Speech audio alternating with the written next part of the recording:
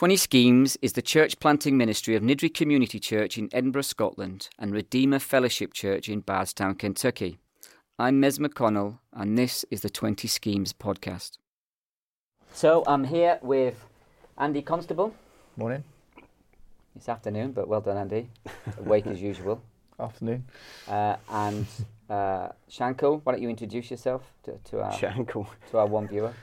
There's only one person in the world that calls me Shanko, and that's you. So I'm the pastor of Bruntsfield Evangelical Church, which is just in the south of the city centre. So I've been there for 7 years. So that's what I do. Have you? Mm. But you haven't been the chief guy for 7 years, right? No, quite unique, I guess. I came as the 2012, so I remember years by football tournament, so that was the year of 2012. So I came in 2012. Was 2 years as an intern there, and I did Cornhill and Porterbrook. Early days with us, Porterbrook. Porterbrook, yeah. I loved it. I went from Cornhill Monday, Tuesday to Porterbrook. Different circles, different chat. It was great. Which one was better? Both great for different reasons. What a middle class. That is, you can tell he's one of your friends. all I remember about Porterbrook is we had to watch Juno, wasn't it? Do you remember that? No, I did refuse to. Porterbrook was basically a forerunner to. It was Crowded House in Sheffield. Tim Chesterfield. Yeah, Tim Chesterfield and Steve Timmis. Tom Chesterfield. Yeah, it was Tom Chesterfield. And we used to run it prior to our IDC stuff here, and then it just sort of it went sort of more exclusive, didn't it, online or something, and so we developed our own in-house stuff. But I remember that going fun. back a few years. It was a good crack. Great crack. I loved it. Honestly, I absolutely loved it. Good. So once I finished my internship, they asked me to stay on as the assistant minister. Yeah. So I did that and was the assistant to John for... Johnny Gemmell, right? John Gemmell, yeah. Right. He's a great guy. So I loved learning off him for... I guess I was there 3 years as assistant. And with John... Then you oosted him, did you? Sorry? How did you oost him? Did you wait till he went on holiday? Or how did that work? That's it. Burn down his house. You told me you'd go around and get nervous. I like this already. Yeah, and then John moved on and they asked me to stay and step up after that. So that was... You know, I offered John a job. Do you know, I did know that, but I was going to stay with me till the grave. But now that it's out there... I did know it was that, out there, yeah. We offered him a job. We were looking for a CEO. Uh-huh. But yeah. I think we found a new one, but we're not allowed to talk about that. No, I know we're not. So I've been doing that for 2.5 years. So how old are you? 34. So Monday I was 34. What's the age limit to be part of the Young Keswick Preachers Convention? It must be the upper age limit at 34. I don't know if they called it young. I don't know. It was just... You going to drop me out on that one? Well, I told Andy in confidence, but... I didn't realise it was a confident thing, so... Andy's like that. That's why he's never made it to the top in Niddrie. I put it on Twitter straight away. Got a few more followers for that. No, let's go back to your serious point. Yeah, good, I'm glad we... Because he felt this when he first came to Niddrie, sort of the same sort of way through, really. Came as an intern and sort of moved up. But how was it...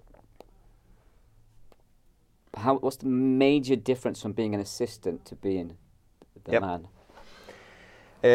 Well, if I was going to write an autobiography, it would be called Going from the Blue-Eyed Boy to the Black-Eyed Monster. No. That's what it would be.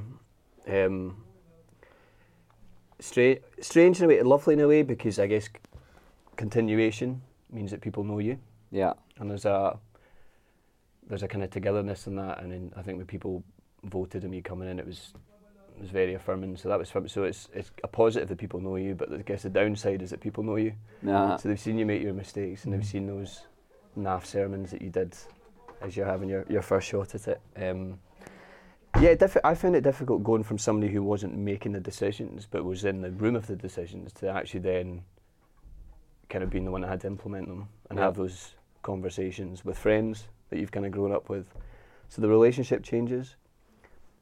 And then maybe realising that you can't be best friends with everyone now. Do you know, if you're the one that has to... That's difficult, isn't it? I remember the early years with him. It's easy when you sit in the room and you're judging the guy making the decisions and thinking, I think I'd do it that way. Yeah, totally. And then you get into the hot seat and you're like, actually there's more to this than Mm-hmm. I'd initially realised. Mhm. People just view you differently, don't they? Oh yeah, Totally. and your wife. They think they have your ear, and Yeah, I was maybe slow to get to that one, Yeah, but totally. Mm-hmm. And she struggled with, speaking honestly, she Yeah. struggled with that a little bit, yeah. about how she can't be friends with everyone as well. You know, Yeah. and I think that's just, I like being liked, Mm. and that was difficult, Yeah. having to just adjust to that. And then just the wisdom as well, like there might be a right call, but it might not be the right time, and just the wisdom with how you do things. You got elders. Your congregational church. We've got elders, elder led. Okay. So we'd have, we've just taken on 3 new elders last Sunday night actually, so now Good. up to nine elders. Huh. So that's us. We a membership of roughly. on our books, so on my membership list, which is my Bible, we've probably got 240 people who are on the radar. Probably about half of them members, I'd say, something like that. So the other half are either there and haven't wanted to That's join. a lot of for any- elders for 120 members. Yeah. It's interesting. Mm-hmm. I mean, And how Yeah. do you vote by consensus? Do you vote by majority? Do you vote decisions only? So I've got a friend, and I won't mention it for embarrassment. So in different types of churches, one of my pals, I've known for a long time, is in a church with 6 or 7 elders, about 200 members, mm-hmm. and they can't vote on. They can't move anything forward unless all elders agree. Mm-hmm. So if it's 6-1, Yeah. it's done. It's just, he's been sinking for years with the weight of it. Uh-huh. We tend to vote by consensus. Yeah. Like, what if there's a majority? Mm-hmm. Well, if it's close, we've sometimes on a big decision, we've yeah. delayed a decision. So you're talking about within your eldership or within? Yeah, so there's like Yeah. 5, 6 of us, Uh-huh. and we've gone, 5-1, then it's Yeah. a decision. But if it's been a couple where it's been like Aye, only and it- only once I remember it was like 3-3. And we went to the members, didn't we? Yeah. And said, look, we weren't like, it wasn't an argument. It was just, this is such a difficult issue to deal with. Uh-huh. So how do you guys work it out? So I guess consensus is the word that we go for as well. Yeah. Try and hit that. I think the advantages of that are that hopefully a decision is really well thrashed out amongst Yeah. you. Because if we're split, you kind of get to the point we need to work this out a bit more.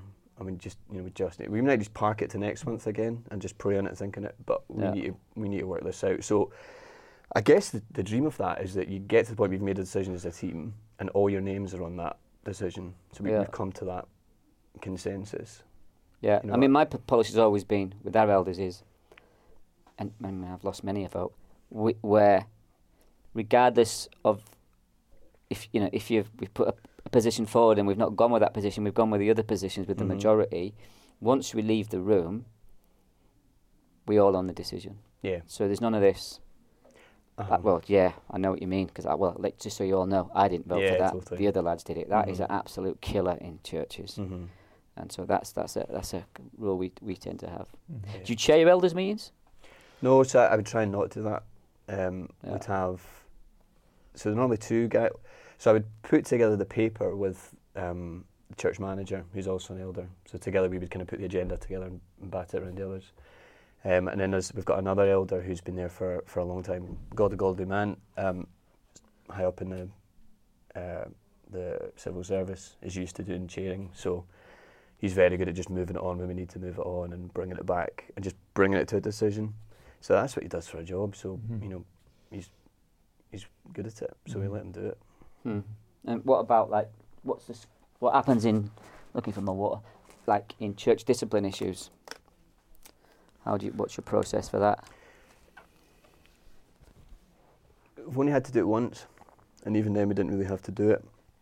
So still haven't really got personal convictions, and we've chatted it around, but there's nothing on paper as to how we kind of do that. I think that's when I've maybe come into this role, maybe realised there's a lot of vine work and trellis work to be done, particularly the trellis. Like we don't have a lot of procedures for these things. Because the Brethren Church, isn't it? Yeah, and whether that's from there, I don't know. Is it? Mhm. Okay, yeah. That's So, for example, we've tried to develop how we bring on new elders. but you have membership, right?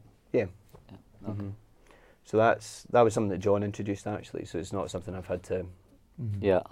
kind of work through with people. But it sounded like the new elders that we've just brought on, we didn't have a process or anything for that. It was the elders. We like this. We like Dave. Dave seems a good guy. The next members meeting we have, he's on. You know, I'm trying to think there's got to be a better way of doing that than. Yeah. Do they serve in terms or?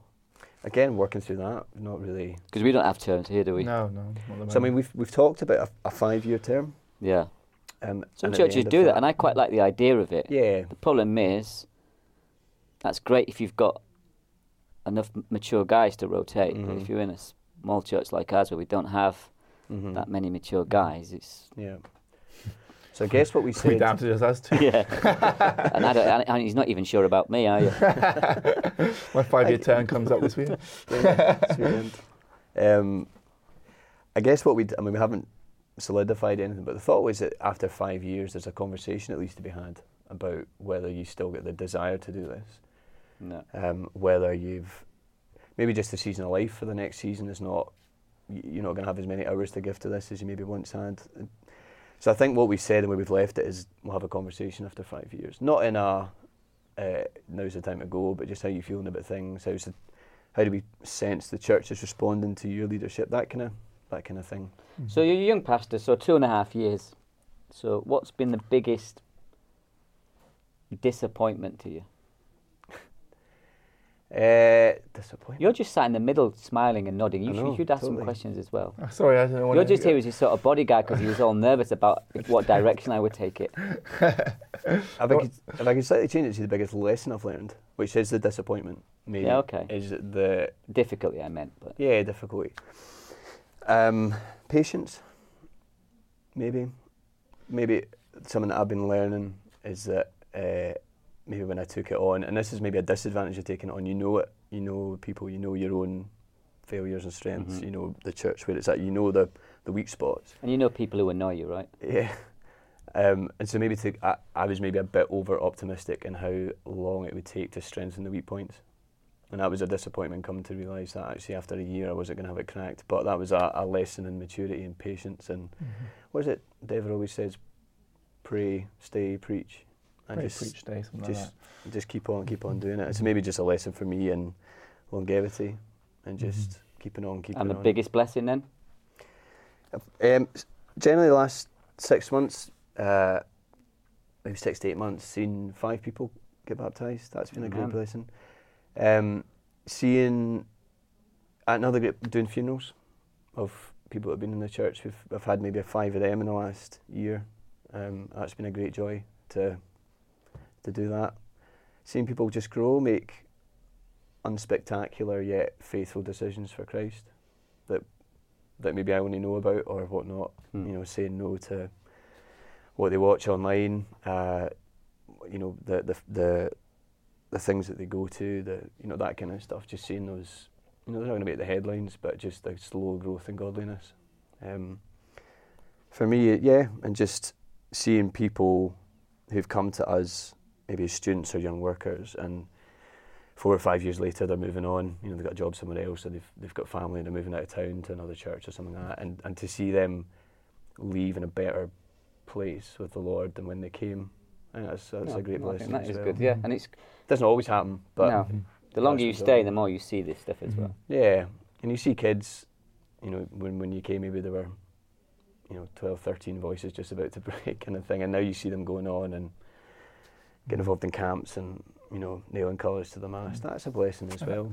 I think that's a big lesson that I've learned as well, is that you've got to stay in a place for a period of time to affect change and see change happen, because especially guys who are going to their first pastorate, you're thinking, I'll be there for 5 years, I'll iron out all the weaknesses and everything will be fine after that. But then you pass on to someone else and they'll keep sorting things out. But in fact, 10 years, 15, 20 years of sowing and reshaping things is what it's going to take to bring a vision to bear on a congregation.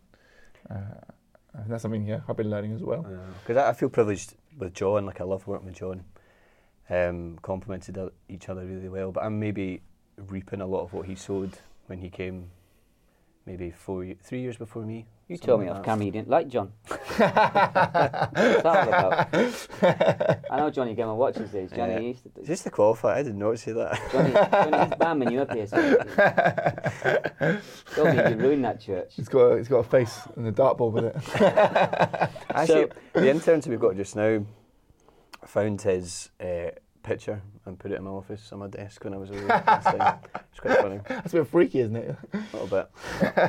So you've got interns now. Have you got an assistant? Yeah, got an assistant. And are you nice to your assistant? Or are you mean I to? like to think I'm really nice to him. But, He's been slagging you off as well. that's funny as well, going from an assistant being under a pastor to being the pastor having an assistant kind of under. I mean, I never see him as under me. I see him as like a But it is a co-worker. skill set. It totally is, absolutely.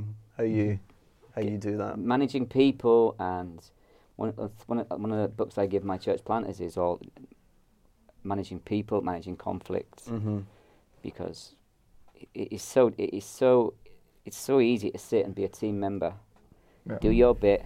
Yep. You laugh at the guy in charge because he's forgotten 50. They used to rip me every meeting. I'm like, Or every staff meeting. He couldn't remember people's names and stuff and what day it was. I'm sat in a meeting with 10 people, right? And he's just like, yeah, you loser. Now he don't even know his own wife's name half the day. Look at the state of him. We share it, both young fathers, and we share the pain. Yeah, no, He had little sympathy for me when I was in charge, so I have none for him now.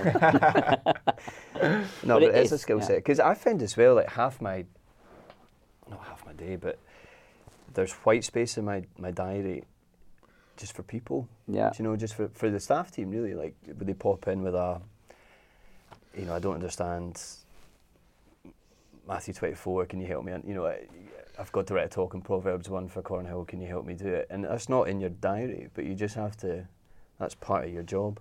Mm-hmm. What books do you recommend reading to your guys? What are the best books that you've read that you've passed on to them? Yeah, so we try, as a team, we try and take a book a month and read that together, and then at the staff meeting at the end of the month, we just bat it around. What did we learn? What did we disagree with? Try and get a bit of discernment in there.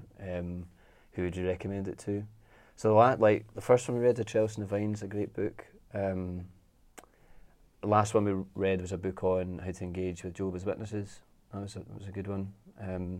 Great thing about Alistair, my assistant, like he's gold. Like he's just everything you'd want an assistant pastor. I can't speak highly enough of him, but he's a bit of a bookworm as well. So he's not like, he's the complete opposite of Andy then. Yeah. No, but I because it was strange because I was in the recruitment process for the assistant, which was strange. So you kind of in your mind like, what does he need to be? And maybe reflecting on my own failures as an assistant, the times that I got it wrong with John. Reflecting on the things that maybe John appreciated from me when I was assistant, and just putting together a kind of list of things that you're looking for. Somebody that you don't want to. I think John was always great. He passed on a lot of wisdom, and just I've used a lot of it. Just like with the assistant, you don't want to mother them, but you want to be able to father them. You don't want to teach them how to do things, but they should be able to do it. But Alistair's great in that he's so supportive, because we talked a lot when we started about the relationship between the assistant and the pastor, and how that relationship needs to be rock solid. And because the easiest thing the devil would do is just to try and separate the two. So did the guy come? Did you hire him from without, or was he from within the congregation? From without. So he trained at Chalmers Church under Robin. So Robin's a good friend. So I struggle with this. We talk about this a lot, don't we? I like to. I'm not saying you're wrong. I'm just saying, for me personally, I like to grow my guys from within. Yeah. I find it baffling that you're pastoring a church. You're growing. You're seeing the Lord's blessing. You're needing some help, that you would then go and hire a complete outsider to. It's just across. It's a quirk I've noticed since I've been a Christian. It's like it's almost like the X Factor. You get a guy who come in and it's strange, preach his best, and I'm preaching like, to stay in the competition. That's what it's like. Whereas Andy was a natural fit for us, because he knows what we're about. He's been here 10 years. I'm not saying it's wrong. It's just I find it fascinating that guys will take an outsider. Yeah, I guess the first port of call is always internal, isn't it? So I mean that's how I got the job. Were you worshipping there, were you, for a while? Well, yeah, I didn't. Oh no! Is when they took me on? No, I was an outsider when I came on as a Weren't trainee. you like a lawyer or something? I was, yeah. What kind of law? commercial property. This is a bit of a detour. Commercial property. I like to have a detour. Yeah, go for it. Because you detour, you didn't answer the question about the book, but well done. Oh, The Pastor's Justification by Jared Wilson. you bought me that. Great book. Isn't that an Great amazing book? Great book. I make all my guys read that book. I still tell people you bought me that. I can't remember even buying it for you. I just randomly Southern walk Gates around. You know, I Conference. go to Christian conferences and buy these things and randomly just give them out to people. Yeah. Just read that. Because it's such a brilliant... Everybody was wetting themselves a few years ago over Bushy Face's book. What's he Dangerous called? Calling. Dangerous Calling. Yeah. David Tripp. She's a- Mustachio. I read it and it Which one was that? Dangerous Calling. Dangerous Calling. And I read it and it was like, yeah, okay, but Pastor's Justification, you're like, this is a guy who got beaten about in the ministry and is really realistic about it. Yeah. And I found it so helpful. Zach Eswine as well is good. Yeah, it's, what's Is his that one the called? Imperfect Disciple? Or is that That's Jared Wilson. Perfect Oh. Pastor. Imperfect Pastor, yeah. That was really good. I found that really helpful. Yeah. Yeah, no, I appreciate it. No, they're great, all those books. So Did- law, I'm going to go back to Yeah. law. Uh-huh. So, was it boring? Like, what do you do? No, I mean, I studied law at uni, and to be honest, I'd always kind of thought about vocational ministry, for want of a better term. For me, it was just a case of when rather than if kind of thing. But it was one of those ones. I studied law at uni, enjoyed it, got a grad job in the city centre here. Did that for a couple of years. Where were you worshipping when you were that? So it was actually at Morningside Baptist Church, Oh, yeah. which is, I guess, central now. Yeah, I was going to say it's not there now, is it? no. Big Pentecostal church in that building now, right? Is that right? Is it an I think Eden? Elam, yeah. Is it Elim? Yeah. Yeah. So I did that for 2 years, and then I got a job in Bristol for 2 years. So did the same thing down there. Bristol. Bristol. Oh. Bristol. And you were part of Sovereign Grace Church? Yeah, I was part of Sovereign Grace Church down there. So Nathan was my pastor So, there. you're Yeah. a happy charismatic. What did you say again? I was a happy charismatic. So they're the sort of happy end Yeah. of the evangelical world, aren't they? Uh-huh. Sovereign Grace. Yeah, I was quite. But comfortable I'm there. thinking it's a difference that you've gone to a sort of Yeah, Brethren a little church. bit. For that's a on the spectrum of things, it's moving along a Uh-huh. trajectory. Yeah, Right? yeah. I mean, Unless you do, do you Soft do charismatic, prophetic I think. dance at your church? Mansfield. I've seen him do a few dances at the front, yeah. We don't, no. Maybe when you come at the end of the June, mate. No, we don't. Only No, if Airdrie are winning. Yeah. Soft charismatic. I don't know what they call themselves really. Like, They're like reform charismatic. yeah. I mean, I was quite comfortable with what was going on there. The lad down there in Bristol's a good lad. I forget his Nathan. name. Oh, Nathan's Nathan's guy, still yeah. good. So every time we go down south, so my wife's from Bath. Right. So Yeah. we lived in Bristol, so we've got a lot of friends there. Every Mine's time we from go down. Swindon, so we know Is she? Bath. Yeah, Right. yeah. So I try and see Nathan every time we go down. He's a Look. good friend. I've got a serious question. Right. So, you used to play football for Niddry. That's it. How many times did you play for us? I was at a season. Best part of the Yeah. season. Was it a season? Yeah. You're a good player. Let's be fair, right? Andy, is he better than you? Well, much better, yes. Is he better than Andy Prime? Him and Primary together would be a good central midfield. But you didn't ask me the question. No, Which totally. which one's the better player, Andy? Both got different skill sets together. That's middle class guys do it all the time. Different positions, though, right? No, I just think Andy's better than you. That's all I've got to say about it. Seriously though, you played for us, Makelele and then you and, left us. Uh-huh. Did you set up that team, or was that team already there? White White Lightning. The Christian team. Christian, The church team. Yeah. Sponsored by Brunsfield. I think White Lightning So should brave for sponsor them. our team, to be fair. That was a team that we started when we were in halls at university in 2003, Yeah. and we just kept it. And so a lot of us after university moved down here, and we just kept it going. But basically, you hated my psychos and joined your university buddies, didn't you? Did you win the league before us?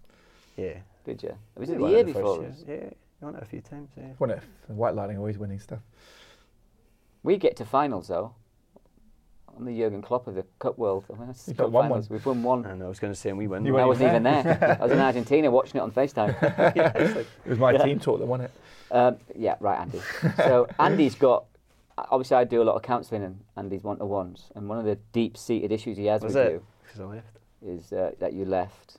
And did he kick you once or do something to you? Try No, and I foul kicked you? him.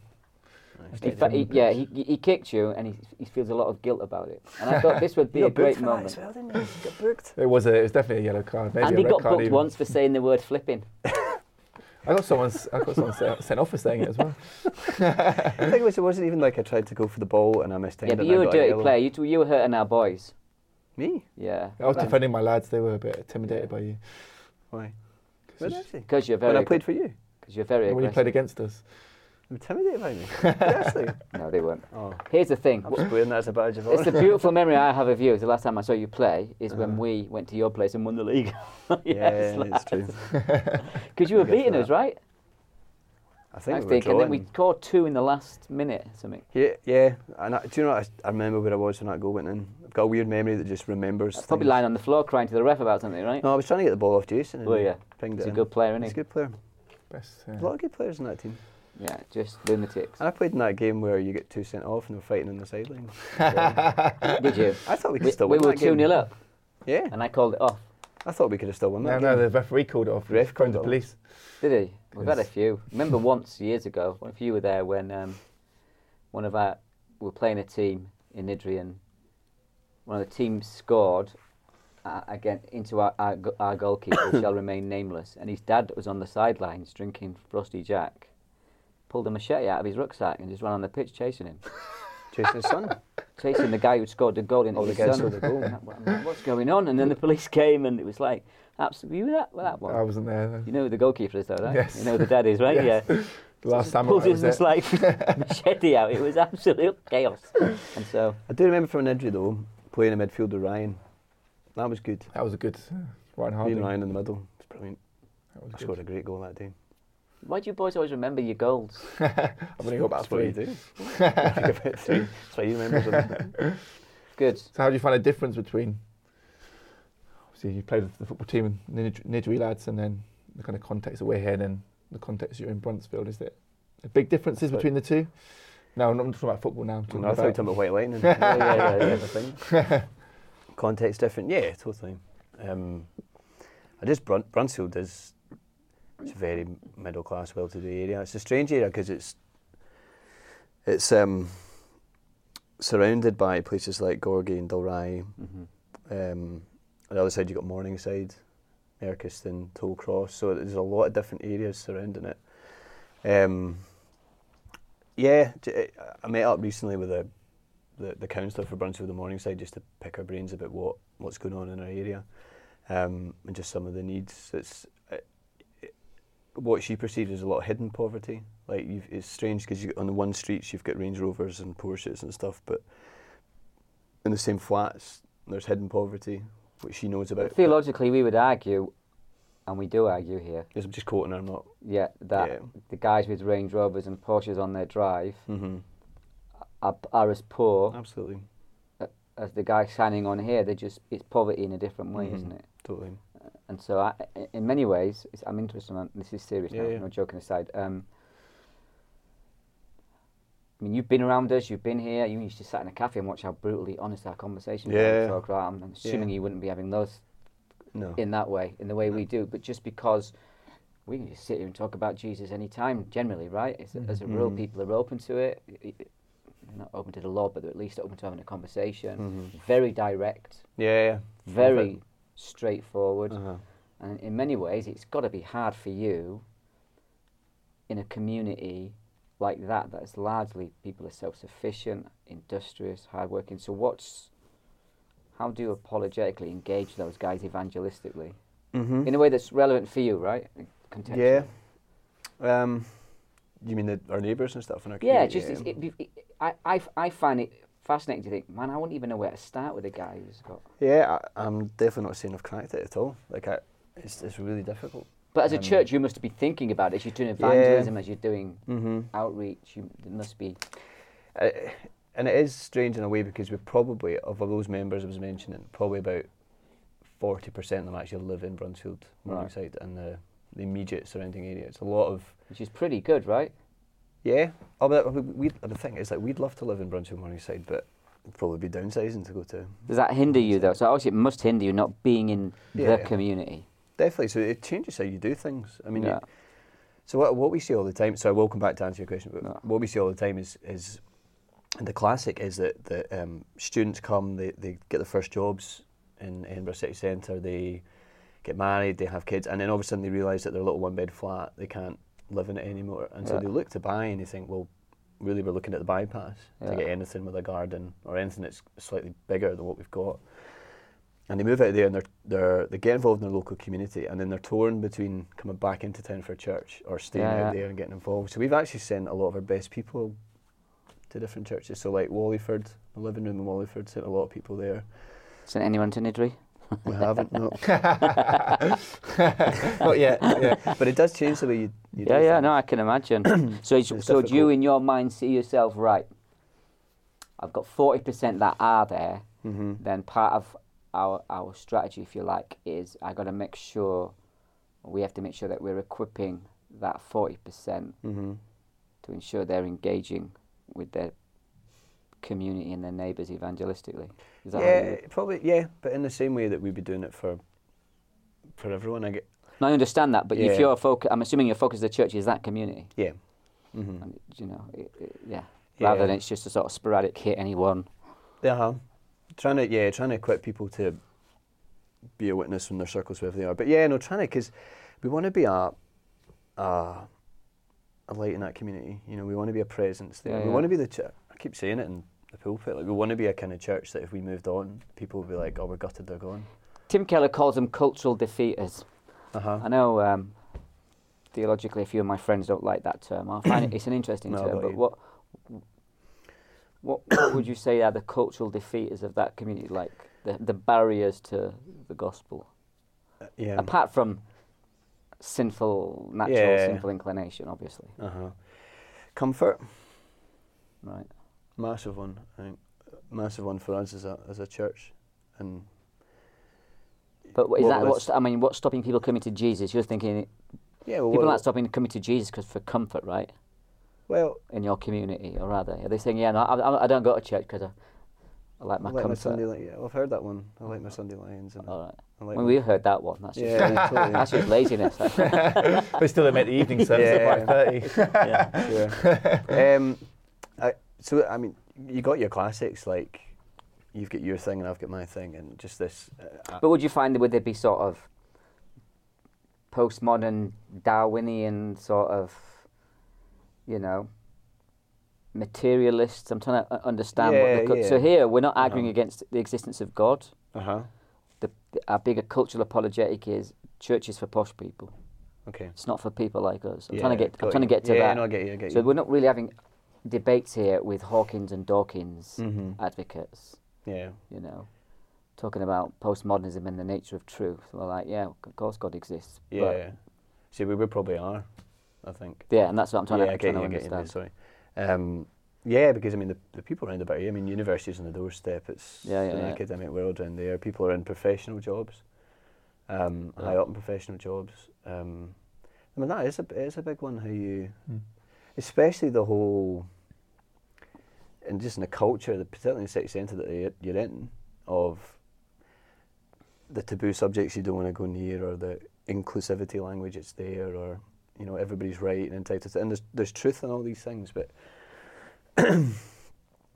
we find that one now, time and time again, is just it's just this middle class narrative that everybody kind of buys into, that everyone's right and everyone's, as long as it doesn't offend anyone or affect anyone, then you can kind of everybody's kind of right, and so nobody really wants to. But do you put events on? I'm trying to get to how do you reach out? Do you like? Well, we try and Christianity Explored type thing. Yeah, so years ago I remember reading Ray Evans' Ready, Steady, Grow. Which is a good book, and it was quite timely actually. But he's got the whole three-pronged come and see, go and tell, go and serve thing. Yeah, hang on a minute. How long have we been going, John? Half an hour. Have we? All right, we'll wrap it up in a minute. Keep going, sorry. Yeah, so we would try and take those three things and do it that way. So we try and we've got our food bank that we run. As our kind of What, you feed poor people? You know how we feel about that. I know how you feel about that. I've been going for the last 3 years, dressed up, taking food back to Niddry. You realise we're not against food banks, right? No, I get it. Okay. I've been in Porterbrook long enough. I remember that. I remember you did a lecture at ETS about that as well, and I asked you. Remember that? I know. I told you, mate. I remember. You remember weird stuff. I do. Right, that, and then we would do come and see. So we'd put on events like Christianity Explored, we would do some like apologetic nights in Costa, which is around the corner because we're there all the time. Yeah. So we just finished them. I know a lot of churches who do that, and they're actually quite successful. Some of my friends in the south of England who do that. You get a few good turnout, a few unbelievers. come Yeah. along? My sense is it's probably run its course. It's had its day. Yeah, I think so. Christianity Explored, how's that gone for you? Again, probably similar. I think what I observe is people are much more likely to invite somebody to church than they are to a course or something like that. Because I think it's just there's a bit of a buzz at church. There's things going on. There's people. You'll meet people like you there probably, just because we've got the whole diversity thing. And so they're much more likely to invite somebody to church than they are to a night when there's 20 of you in Costa and you're the only non-Christian there. What would you say about us? Would that be true for us? Yeah, I mean, we don't usually, as the first port of call, invite people to church, but people do come along when you invite them. But we've got something on Friday night, which is called Progressing Pilgrims, which is like a middle stop between the cafe and church, which is a bit more comfortable for people to ask questions, and they go through the Bible in a kind of simple way. So that's and very, very interactive. very interactive. So that's been quite good for non-believers. The best place is just the cafe. We've got the cafe open every day. a great thing. So people We pop do. in. We don't tend to run courses, although we have run studies. I mean, you would say Wednesday nights. It's not a course, is it? It's just basically we sit. And walk If someone's through the interested in Bible. studying the Bible, we'll take them through a Yeah. course like Strange on the Road to This Emmaus. fascinated with your guy. 'Cause a lot. This works for us, but you couldn't transport this model to your community because everyone's we're all working. So I'm just fascinated at how it works. Another two things probably would be, because we've got Brunsfield Primary on our doorstep, and Boroughmuir was on our doorstep as well, and it's moved just down the road. Our Peter youth workers looking at after school clubs. We've got Baby and Toddler really successfully up and running. He runs a Friday fun zone, he calls it, which is like just a kind of P1 to P7-ish. I know it's quite a diverse range, but somewhere in there at a youth club on a Friday night, which they come along to. So there's a lot of kids in this area. So Pete's doing a lot of good stuff there. Who's that, Pete? Pete Irvin. So he's our youth worker. Oh, okay. Yeah. There's a lot of good. We've seen a lot of fruit from that actually, and a lot of connections made. So a lot of these things are bridge building events as well. So I was telling you about the baptisms earlier. One of the ladies who came to faith and was baptised, her initial contact was through the Baby and Toddler group. Oh, nice. And just knowing that was it, and even just stepping aside the church and being familiar with the church, which meant in a year's time whenever it was, when she wanted to come, when she was looking for a church, she'd already been in our building, so she kind of naturally came there. And what about immigration and sort of influx of internationals that have happened in Scotland, particularly in the last decade? Do you get a lot of them coming to your church? Yeah. Is it an area where there would be a lot of... Yeah, a lot of different nationalities. So it's good. So in Easter Sunday, so we were talking about the Great Commission, and the question was, has it worked?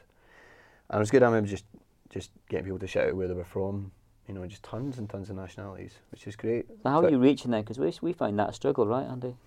So we have, for one example, so there's a guy in the church who works for Latin Link, and he runs a Spanish Bible study as a way of doing that.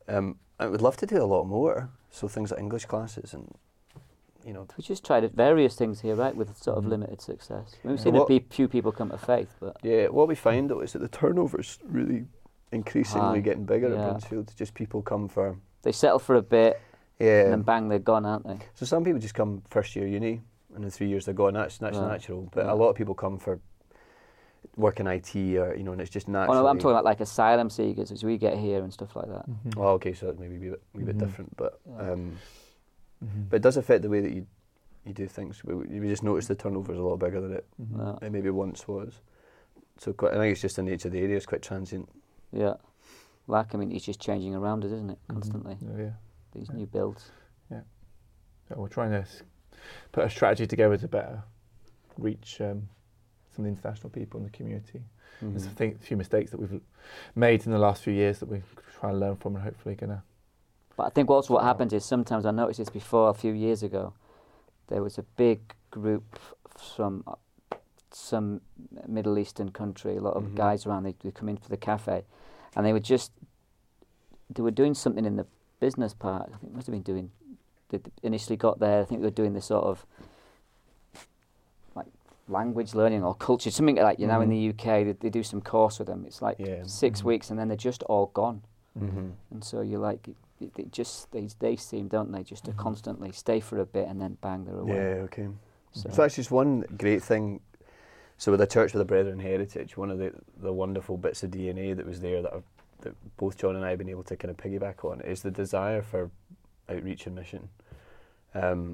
It's not something that we've had to teach people, or to be honest, it's part of the DNA of a church of Brethren heritage. So really keen to support global mission, and we've got a lot of missionaries that we support. Sending people now, which is great, probably for short-term stuff, but still enthusing a church for short-term mission. But a lot of eye on how we just better reach the local community. Yeah, someone just praying and seeking the Lord how we do it. Like it's trial and error, right? Right, yeah, John, no, it is. I'm going to end it. Janko, appreciate that. See, that wasn't that bad. I was actually well behaved. Do you think I was well behaved, Andy? I mean, I could go for a few more. You really? Andy's just quiet because he knows. I had all these books in my head to give you as well. Did you? Go on, give us a list. Give us the list then. You're still running. Give us your Whole wise Christ. Whole Christ. Ferguson. Great book. Yeah. Christopher Ash's wee commentary, or big commentary on Job. It's a great one if you've read that. And where was look, the Good Book Company have got those little questions there. I always find them quite good. What about, have you heard of Church in Hard Places? That's a good book. He was in that book. You wrote about him, didn't you? It's got a little man bag. Satchel, You know, we've just produced a new 10-part series of books. I think I've seen with 9 marks. Is that where Andy's written one? Pardon me, yeah. Matheson's got one. They'll all be out in the next. Sharon. Yeah, by T4G 2020, all 10 will be out. So there's 4 out already. And you're coming to T4G this time, aren't you? You come to T4G. Get permission from his wife to come. I just don't like being away from home. Generally, that's it. Like Scottish football team. Well, I just don't like, can he perform away from home? Yeah, they can't perform anything away from home, can they? We're going to kidnap him, take him out. All right. Have you, what about... is that still rolling, or are we? Yeah, he'll roll it. This is unofficial. Yeah, we don't edit it. Outtakes. That's why I couldn't go to that Keswick thing, by the way. What's that? It's the book, something pastor. I can't remember. Something pastor? Something about something or other. Reform pastor?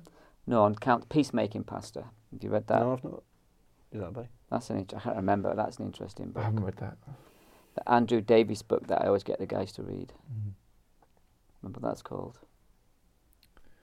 Not off the top of my head now. Anyway.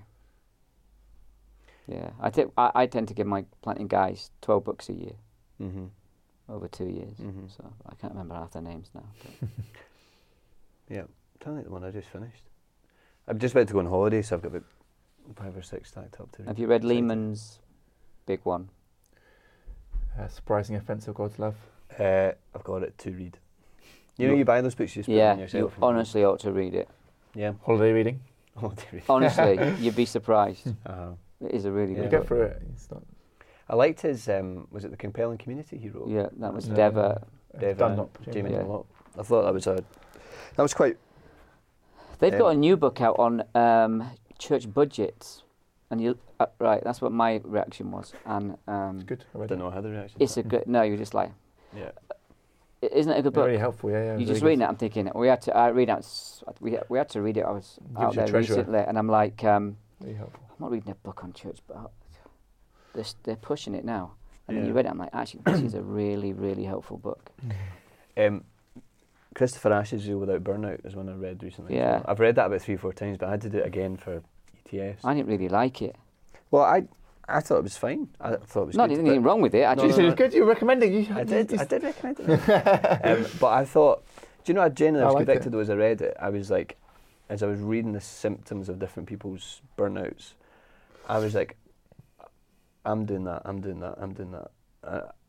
But if you'd asked me, are you close to the burnout? Are you anywhere near it? Or I would have laughed at you. But it just made me realise the pace I was trying to run at was... Look, I don't think you're doing it right unless you're on the edge of a nervous breakdown. That's just my opinion. With these conversations, we're trying to expose some of the issues we experience in our ministries.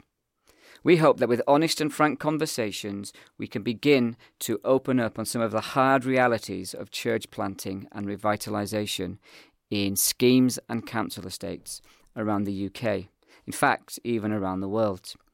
In this spirit, these conversations will be published completely uncut